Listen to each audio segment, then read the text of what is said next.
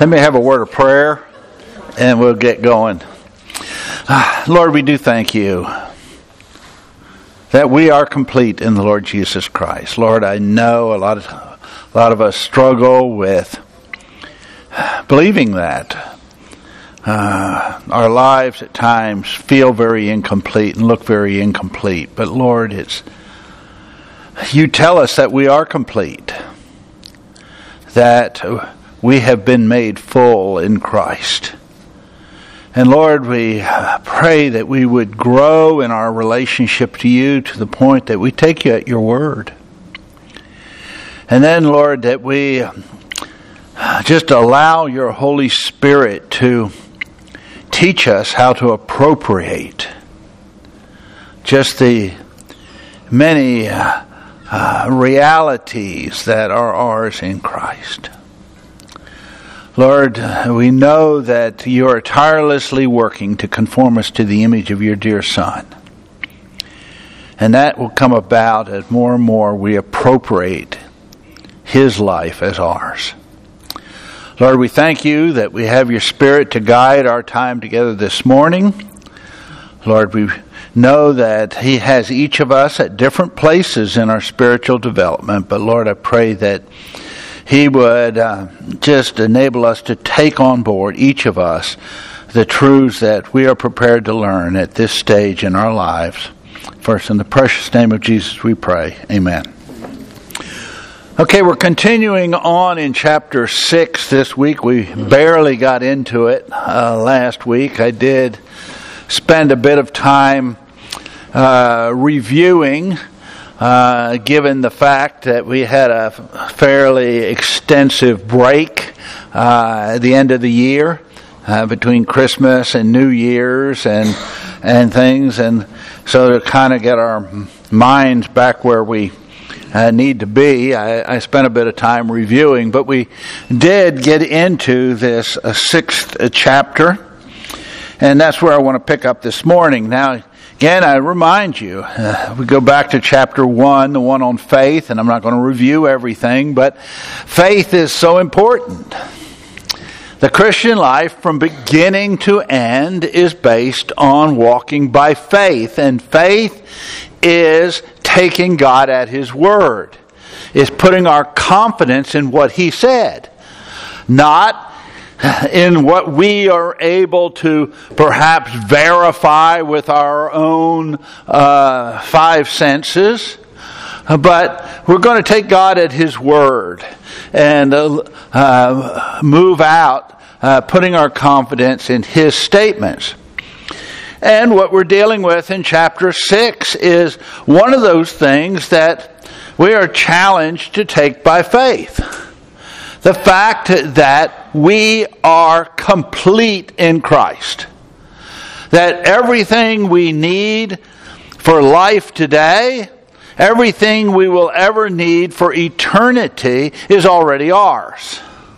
It's all part of God's provision for us in the Lord Jesus Christ. We've been blessed with every spiritual blessing in the heavenlies, according to Paul in his letter to the Ephesians. We've been given everything necessary for godliness, for life and godliness, according to Peter in his epistle to the believers in the regions of Galatia. We have even been made partakers of the divine nature, in that God has shared his very Spirit with us. We have everything necessary. It's all ours in Christ. And, the Christian life, as we move forward, is not us gaining anything we didn't already have. It's learning what we have and learning to appropriate it. I used the example last week. You could be struggling financially and a wealthy relative could leave you a vast fortune which would not change your life one iota if nobody ever told you that you didn't know that it had been left to you. Or if they told you and you didn't want to believe it, it wouldn't change anything. It would only change things, if you were made aware of it, you believed it, and you began to search it out and appropriate it. And so it is with our provision in the Lord Jesus Christ. Now, I'll run over a few of these slides in the early part of the chapter and get us up to where we're at today. One of the statements he says, our Lord Jesus so often uses natural facts to teach us the deepest spiritual truths. And he first teaches us about our natural Adamic life, this old man, what it is like. This is a big part of our our child training, is God making us aware of what we are like in Adam. Because until we understand really what we have inherited from Adam, it's hard for us to take on board really what we have been given in Christ. So a lot of your early Christian life involves Him showing you that Adamic nature and the struggles and things that go along with it. And he said, here, this involves the vital source principle after his kind. And so every one of us had to first learn that we were born into this world completely in Adam. We sprang from him. We were like him.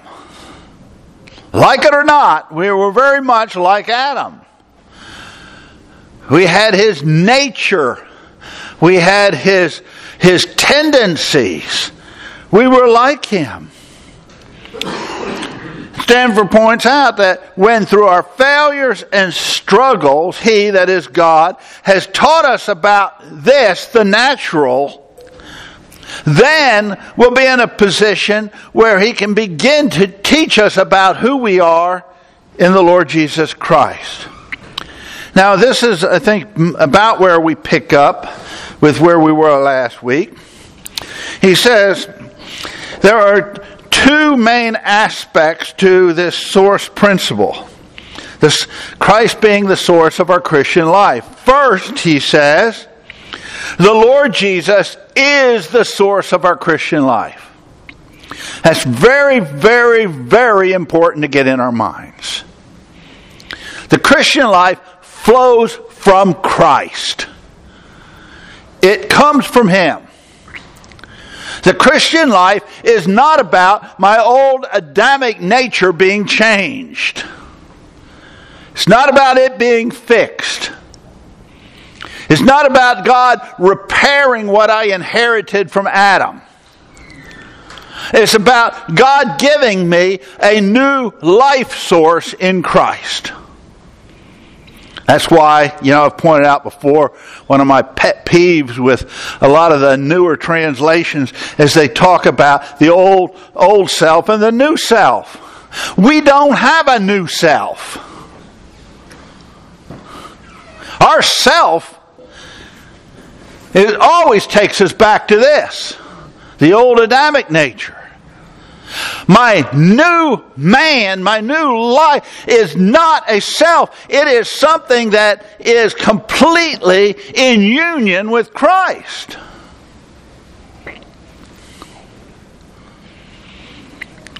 Over Thanksgiving, I was talking with my nephew who's going to DTS, working on his doctorate there. And, I brought this up with him and he agreed. He said, I don't see how they can translate it new self, because he said the new man is the very life of Christ. It's not a self. It's not independent from Him. It can't function independently from Him. Very poor choice of terms, and yet almost every new translation goes in that direction. And it leaves us with this idea that our self has somehow changed. It hasn't. My life source has changed. And as I learn to live in union with Christ, it changes everything. He says, There are two main aspects to the source principle. First, the Lord Jesus is the source of Christian life. We were born into Him. God has made us complete in Him. It's in Christ we're complete. Apart from Him, we're as incomplete as we ever were. He says, this truth we are to hold by faith. It is true of each of us. If any man be in Christ, he is a new creature. This is a truth that you and I have got to take hold of by faith. Just as much so as the fact that Christ died for our sins. You know, we take by faith that when God says, believe on the Lord Jesus Christ and thou shalt be saved, we believe Him. And He tells us, look, in Christ you're complete. We are to believe Him.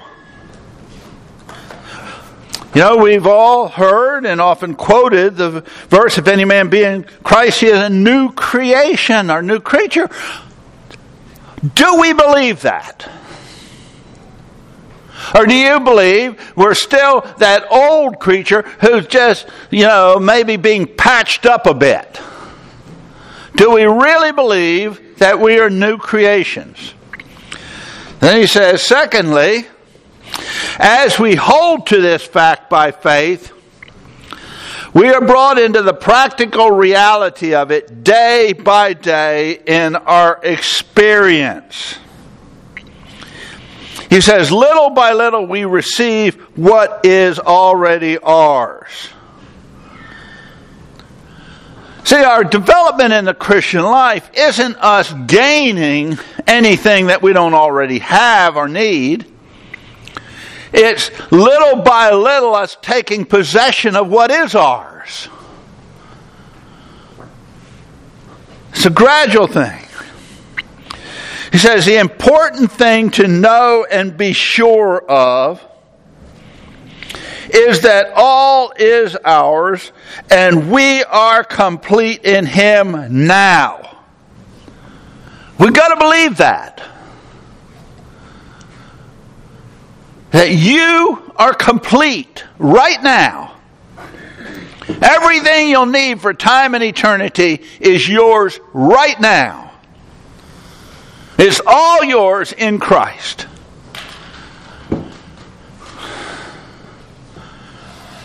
And see, he says, if we believe that, this fact enables us to hold still while He patiently works into our character, that life of ours which is hidden with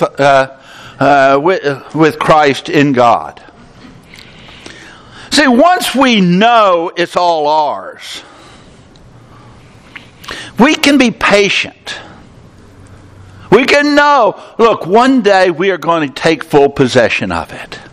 It's ours. I don't have to worry about whether God's going to give it to me or not. It's mine in Christ right now. And I can trust that little by little, as God matures me, I will take possession of that which is mine. I can be patient. Again, it's like somebody being left a large amount of money or something in a trust, knowing that they will take possession of it ultimately. And being patient. As, they move along towards the day when it does. Yeah. I was just thinking about when this began to land in my own heart and mind, that whole thing of the security that begins to wash over you as you realize that it's all there, and the thing that it begins to give us a hunger to know what that means. Yeah. And so brought me to the Word. And you remember, guys, back in the earlier chapter where he says, come to the Word, what for? To meet the Lord. And that changed everything for me too. Because I thought, Lord, if I'm completing you, okay, I'm coming here to meet you, to get to know you, and I'm going to trust you at whatever pace you're going to do this. And I'm not trying to sound old, whatever, but I'm not the most brilliant person in this room. I'm not real studious, I'm saying. I'm not real intellectual. And so to come to the Bible and begin to get to know the Lord, any of us can do that. And it's by His Spirit anyway. It was by His Spirit that He's taught me these things. Yeah. I mean, it's handy having a husband for a teacher. But really, it has been the most, and a father-in-law that taught me so much. So, Yeah. But anyway, it has just been the most blessed thing to me to see this. Yeah. That it's God's work in His time.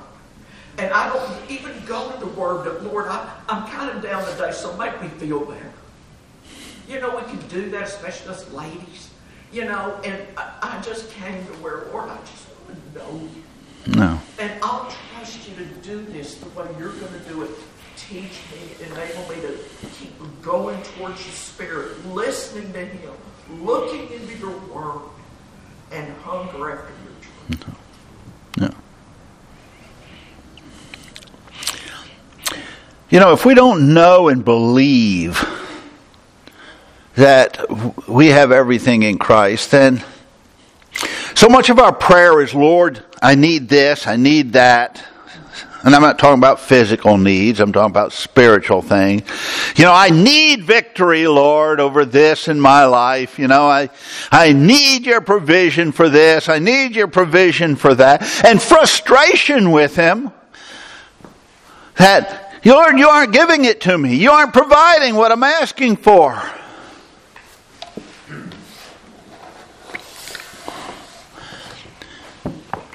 And I think God at times is sitting there thinking, I've given it all to you. Why don't you learn what you have? Why don't you learn to take hold of the provisions I've given you? You know, so many are frustrated with God. They say, you know, He won't give me victory over this. Well, first of all, you're wanting the victory over here in your old Adamic nature, and He ain't going to give it to you. And you share in Christ's victory. And He wants you to learn to live in the realm of Christ's victory. So He's not going to give you your own personal, fleshly victory. He's going to keep saying, look, part of your completeness in Christ is the victory that you need in every area of life. It's there. Lord, give me more strength. And we're wanting the old man to be strengthened, and God makes him weaker and weaker. Because He says, all the strength you'll ever need is in Christ. The very power that made the resurrection possible is yours in Christ.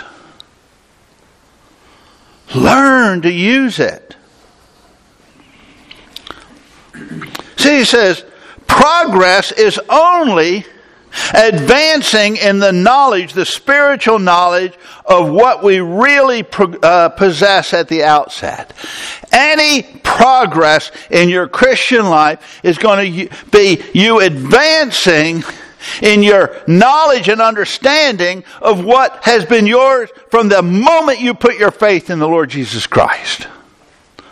It was all given to you then. And so your progress is going to be you becoming more and more aware of these things. He says it's like ascending a ladder. The ladder is grace. And again, if this is all by God's grace, there's no merit whatsoever involved. It's all by His grace. And the latter is grace. The first step is we believe that the Lord Jesus was sent from God. We take God at His word that Jesus was God's gift, His provision. Second, we believe that in the fullness of His work we are justified. We take God at His word that He has declared us righteous in Christ Jesus. I'm not righteous, but I have a righteous standing in God's eyes. Why? Because I believe Him when He says that. Third, we make His acquaintance. He says the third step is we really start to get to know Christ. We don't just know about Him. We don't just know that He came and as God's gift and that He suffered and died for our stead and provided for our justification. We actually start to get to know Christ. Fourth, we come to see Him in heaven. Our understanding of Him goes beyond looking at Him here on earth and as He lived here as a man. We start really seeing Him in His heavenly role as our great high priest, as our advocate. Then it says we know our association with Him there and His power here. We begin to realize that we are united with this one who sits at God's right hand. We are united with Him, and we begin to understand the power that provides for us as we deal with life here on earth. Fifth, we learn the mystery, the great things we are entitled to because of being His body. He says, we finally begin to see all those things that are ours because of our union with Christ. Sixth, that we are seated in the heavenly places in Christ. We hold a position in heaven today with Christ. And seventh, we're lost in wonder and praise in the knowledge of Himself. We become just overcome with what it means to know Christ. Now, he says, since we are complete in our Lord Jesus, it will not do to try to add to that finished work. You and I cannot add to the work Christ has done.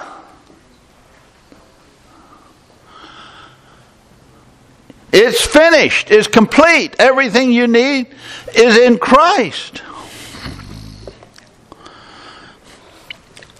It's now a matter, he says, of walking by faith and receiving and appropriating from the ever-abundant source within. The Christian life, walking by faith, believing God, learning to take hold of that which is ours. Now, when we get into the next chapter, it will be on appropriation, and we'll be looking at what all is involved in appropriating.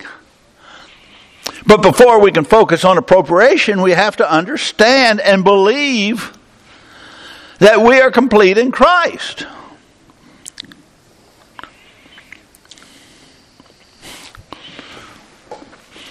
Goes on, he says, Walter Marshall is concise here. Christ's resurrection was our resurrection to life and holiness, as Adam's fall was our fall into spiritual death. Again, we're identified with Adam's fall. We weren't in the Garden of Eden. We weren't the one who ate of the forbidden fruit. But as one who is a descendant of Adam, we share in his fall. And as one who has now been born into God's family, of which Christ is the federal head, we share in his resurrection life. a life of holiness, a life that is set apart. And he says, and we are not ourselves the first makers and formers of our new holy nature any more than our original corruption, but both are formed ready for us to partake of them. He says, we're no more the producer of kind of our present standing in God's eyes and the provision than we were our fall, Adam's fall. We partake of the one that we are united with. And by union with Christ, we partake of that spiritual life that He took possession of for us at the resurrection, and thereby are enabled to bring forth the fruits of it, as the Scripture showeth by the similitude of the marriage union. Romans 7:4. Married to another, even he who is raised from the dead, that we should bring forth fruit unto God. So it's our union with Christ that brings us into the realm of spiritual life. It is our union with Christ that puts us in a fruit-bearing position.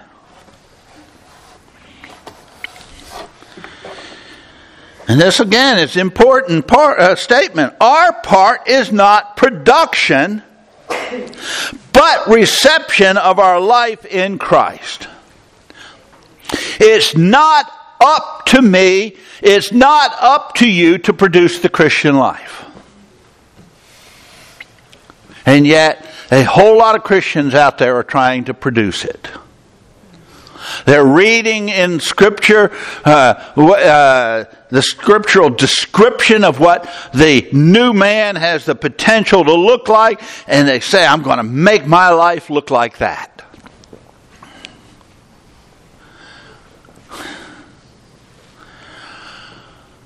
You can't produce the Christian life.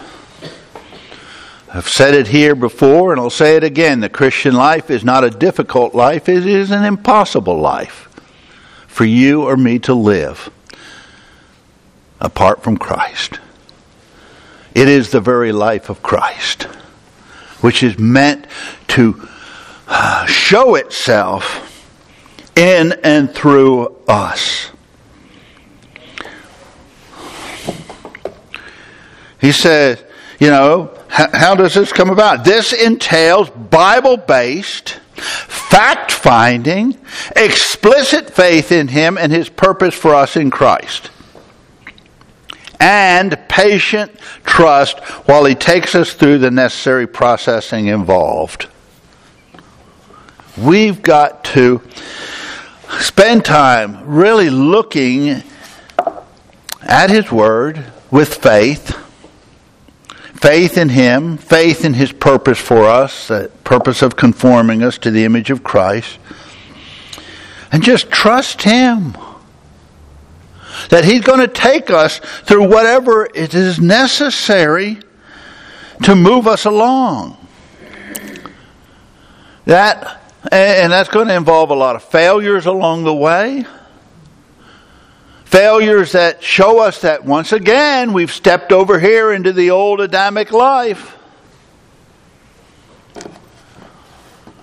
Failures that keep pushing us back towards Christ. He says, no believer ever fell into maturity, even though he's complete in Christ. Spiritual growth necessitates heart hunger for the Lord Jesus. Determination based on assurance to have that which is ours in Him, plus meditation and thought. He says you aren't going to fall into maturity. You have to be determined to learn what's yours. You got to be determined to appropriate it. You've got to move forward with the assurance that it is yours and that one day you will take possession of it. He says, we will never come into a knowledge of our spiritual possessions through a superficial understanding of the Word. You can't just have a surface knowledge of the Scriptures and really come to understand who you are and what you have in Christ. And I will tell you, all of Scripture is written for our learning. But it's the New Testament epistles that will show you who you are and what you have in Christ. You will not learn it in the Psalms. You won't learn it in the Proverbs. You won't learn it, in the Old Testament prophets. You'll learn things about God that are important, and you'll learn things about man that's important. But you will not learn about who you are and what you have in Christ in the Old Testament. You will not learn really who you are and what you have in Christ even in most of the Gospels. You will from some of what's written in John. Bread of Life, Upper Room Discourse, some of those really shed light on the Christian life. But the bulk of your understanding of who you are and what you have in Christ is going to come in studying from Romans up through Jude, through the epistles, and particularly the Pauline epistles, but Peter gets into it too, and James. But I'm just saying, if you really want to begin to understand who you are and what you have in Christ, you've got to get into these epistles. You've got to study them. You've got to learn. Now he says, the following truth may be a good opportunity to exercise and develop some of that meditation and thought. What is needed is a mediation in which God concentrates His own peculiar spirit and life as a principle in a human individual to be personally appropriated. In a revelation which is really to translate the divine into man's individual personal life, in truth to form men of God. The divine as such, that is, as a personal life, must first be embodied in a personal center in humanity. For this reason, as soon as something strictly new is concerned, something that is in its peculiarity has never yet existed, every new type of life, before it can multiply itself to a number of specimens, must first have its full contents combined in perfect unity in an adequate new principle. And so, for the making personal the divine among men, the first thing that is needed is one in whom the principle of divine life has become personal. Christianity concentrates the whole fullness of revelation in one human personality of Jesus Christ as mediator. That is, as a mediating central principle of the new divine organism in its fullness of spirit and life. In and for the human personal life, with the entrance of Christ into the human individual, the divine life becomes immanent in us, not in the universal world relationship, but as a personal principle, so that man is not only a being made of God, but a being begotten of God. And with the growing transformation of the individual into the life type of Christ, there is perfected the development of the personal life out of God, in God, and to God. The development not only of moral or theocratic communion, but a communion of nature. Now that's all pretty self-explanatory, so we'll just move forward.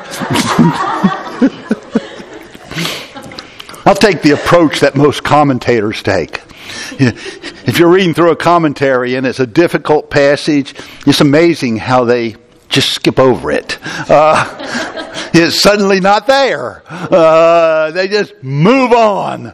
And they, now, I will try to go back and reword some of what he said. If there's one quote in the entire book I kind of wish had not been put there, it's this one. It's not because it doesn't have some really good truth in it. It's that most people get glassy-eyed when they're looking at it. So let me throw a few slides up here. I was so bogged down with these two chapters I was waiting on today. Yeah. Yeah. 2 paragraphs, yeah. Okay, I've kind of reworded some things, and I'll go through it here, and hopefully it'll clarify things, maybe a little. He starts out basically, he says, what we need is someone to stand as a go-between us and God. We need a mediator, someone between us and God. And that mediator, that go-between, needs to be a human individual into which God has placed His own spirit and life to be personally appropriated, to be personally taken hold of. He says, what we need is a revelation of God revealing Himself to us, which has the intended purpose of conveying or transferring His divine nature into our individual life. We need, someone as a revelation of God that's going to make it possible for God's divine life to be transferred to us in order to form men of God. And so in order for God to achieve this, that revelation of God must first be embodied in a central figure of humanity. It needed to first be packaged in a man. Someone who was central to humanity. And he says the accomplishment of this involves something new. Nothing like this had ever been done before. Which can only be multiplied to many after it first had its contents embodied as a principle in one, in whom the divine life has become personal. He said it couldn't be spread to many, it couldn't be, multiplied until it was first packaged in one. One man in which the divine life is totally personal. And so Christianity is built upon the principle that the fullness of God's revelation, the complete revealing of God, is concentrated in the person of Jesus Christ, who serves as that go-between, who serves as that revelation. And that role of Christ, that mediatory role, is central to the believer's divine new creation life. It's only as Christ serves as the go-between between us and God. He is the one that provides the life. He is the one that makes the provisions. He says it provides the fullness of God's Spirit and life, and in and for our personal lives. So, when Christ entered us by means of the Holy Spirit, he says the divine life became immanent in us. It's eventually, we know it's eventually going to be seen. 1 John tells us that when Christ returned, we shall be like Him, for we shall see Him as He is. So when Christ entered us through the Spirit, the divine life became immanent in us as a personal operating principle. So that we are not only being made by God, but actually begotten of Him. You see the difference. It's not just that God is making, He is begetting us, and we are flowing forth from Him. It's not just that He shaped us independently. Our life flows forth from Him. There is a transformation taking place as we are being developed into the Christ life. And he says that development of our personal lives is out of God, in God, and to God. Our personal life, they flow out of God. They are united in God. And our lives are lived to God. And he says it involves a communion with God which is not simply on a moral or theocratic, God-ruled level, but a communion by very nature. We can commune with God on the level of our very nature with Him in Christ. Yeah. Rick, it seems to me that for someone simple like myself, for sure, this is summarized in Paul's statement in 1 Corinthians 1 and 2 and 3, where he contrasts the natural man with the new or spiritual man, and it's all summarized in this one statement, the last verse of chapter 2. We have the mind of Christ. That's that integration. Yeah. And Paul probably did a better job of saying it than J.T. Beck here. Like I say, everybody who ever reads that gets lost in it. And I don't know that I cleared it up much, but I tried. He's got some good truth in there, and it's definitely worth thinking about. And that's why he says, here's something to meditate on, take and really think about all of this. But if you have trouble understanding it, it's hard to think about it. So he goes on, he says, a seed embodies the full reproduction of the life from which it came. That much is complete and can never be added to. You take a grain of corn, and in it is the full capacity to reproduce from that from which it came. It doesn't need anything else added to it. It's all there. And he talks about in 1 Peter 1:23, being born again, not of corruptible seed, but of incorruptible.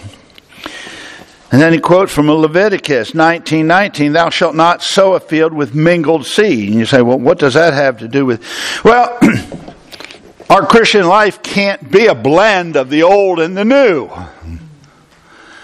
You didn't mix seeds.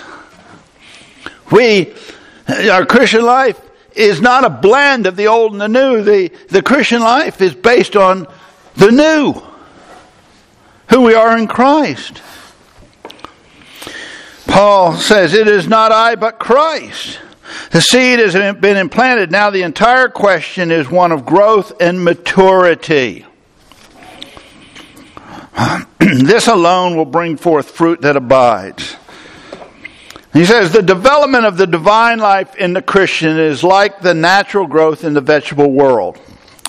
We do not need to make any special effort, only place ourselves under conditions favorable for such growth.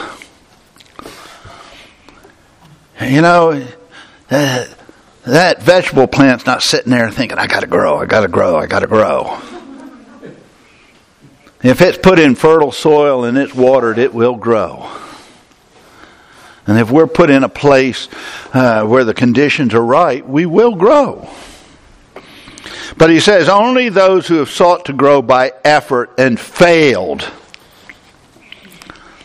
are in the position to appreciate the fact that God is the aggressor in the realm of development. God's the one pursuing us. It's not our efforts that will move us forward. All the powers of deity which have already wrought together in the accomplishment of the first part of the eternal purpose, the revealing of God's perfect likeness in the man Christ Jesus, are equally engaged to accomplish the second part, and work that likeness in each of God's children. William Law agrees. A root set in the finest soil, in the best climate, and blessed with all the sun and air and rain can do for it, is not so sure a way of growth to perfection as every man may be whose spirit aspires after all that God is ready and infinitely desirous to give him. For the sun meets not the springing bud that stretches toward him with half the certainty as God, the source of all good, communicates himself to the soul that longs to partake of him. He says a plant put in the best soil isn't as sure a growth as we are, as we long after him. And I'm going to try to get finished here because I don't want to leave just this little bit hanging.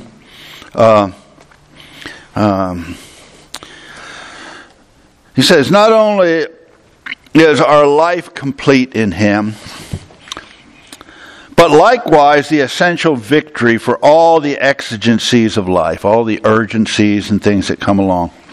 And I like this next quote. He says, when you fight to get victory, then you've lost the battle from the very onset. Suppose the enemy assaults you in your home or in your business. He creates a situation with which you cannot possibly deal. What do? Your first instinct is to prepare yourself for a big battle and then pray to God to give you the victory in it. But if you do so, defeat is sure, for you have given up the ground that is yours in Christ. You've basically said, I don't believe that Christ's victory includes this. By the attitude you have taken, you have relinquished it to the enemy. What should you do when he attacks? You should simply look up and praise the Lord. Lord, I am faced with a situation I cannot possibly meet. Thine enemy, the devil, has brought it about to compass my downfall. But I praise thee that thy victory is an all-inclusive victory. It covers this situation too. I praise thee that I already have full victory in this matter. By faith, standing in Christ's victory. He says, don't rush, he won't. The Japanese artist Hokusai said, from the age of 6, I had a mania for drawing the forms of things. By the time I was 50, I had published an infinity of designs. But nothing I produced before 70 is worth considering. He died at 89, declaring if he could have another 5 years, he would become a great artist. Amen. Times involved. Again, chapter 2. But we cling to the fact that we're complete in Christ. And rather than pleading with God to give us what we're lacking, our prayer is, Lord, grow me in my understanding of who I am. Grow me in my understanding of what I have. Teach me to appropriate that which has been mine since day one. Okay, we're out of time. Well, yeah. Right. Could I give an invitation to you seniors for our meeting Tuesday? Because we're going to continue this very thought of what it means to have the mind of Christ, which is the only way we ever see the things of God. Okay, good. Yeah. Okay, let's have a word of prayer. Lord, we do thank you for our completeness in Christ. Lord, that we cannot add anything to what you have already provided. And so, Lord, I just pray that we would be diligent in searching out your word, that we would meditate on it, and, Lord, that little by little we would take practical possession of that which is already ours. Lord, we want the life of Christ to be manifest in and through us so that others are drawn to him. For it's in his precious name we pray. Amen. Amen.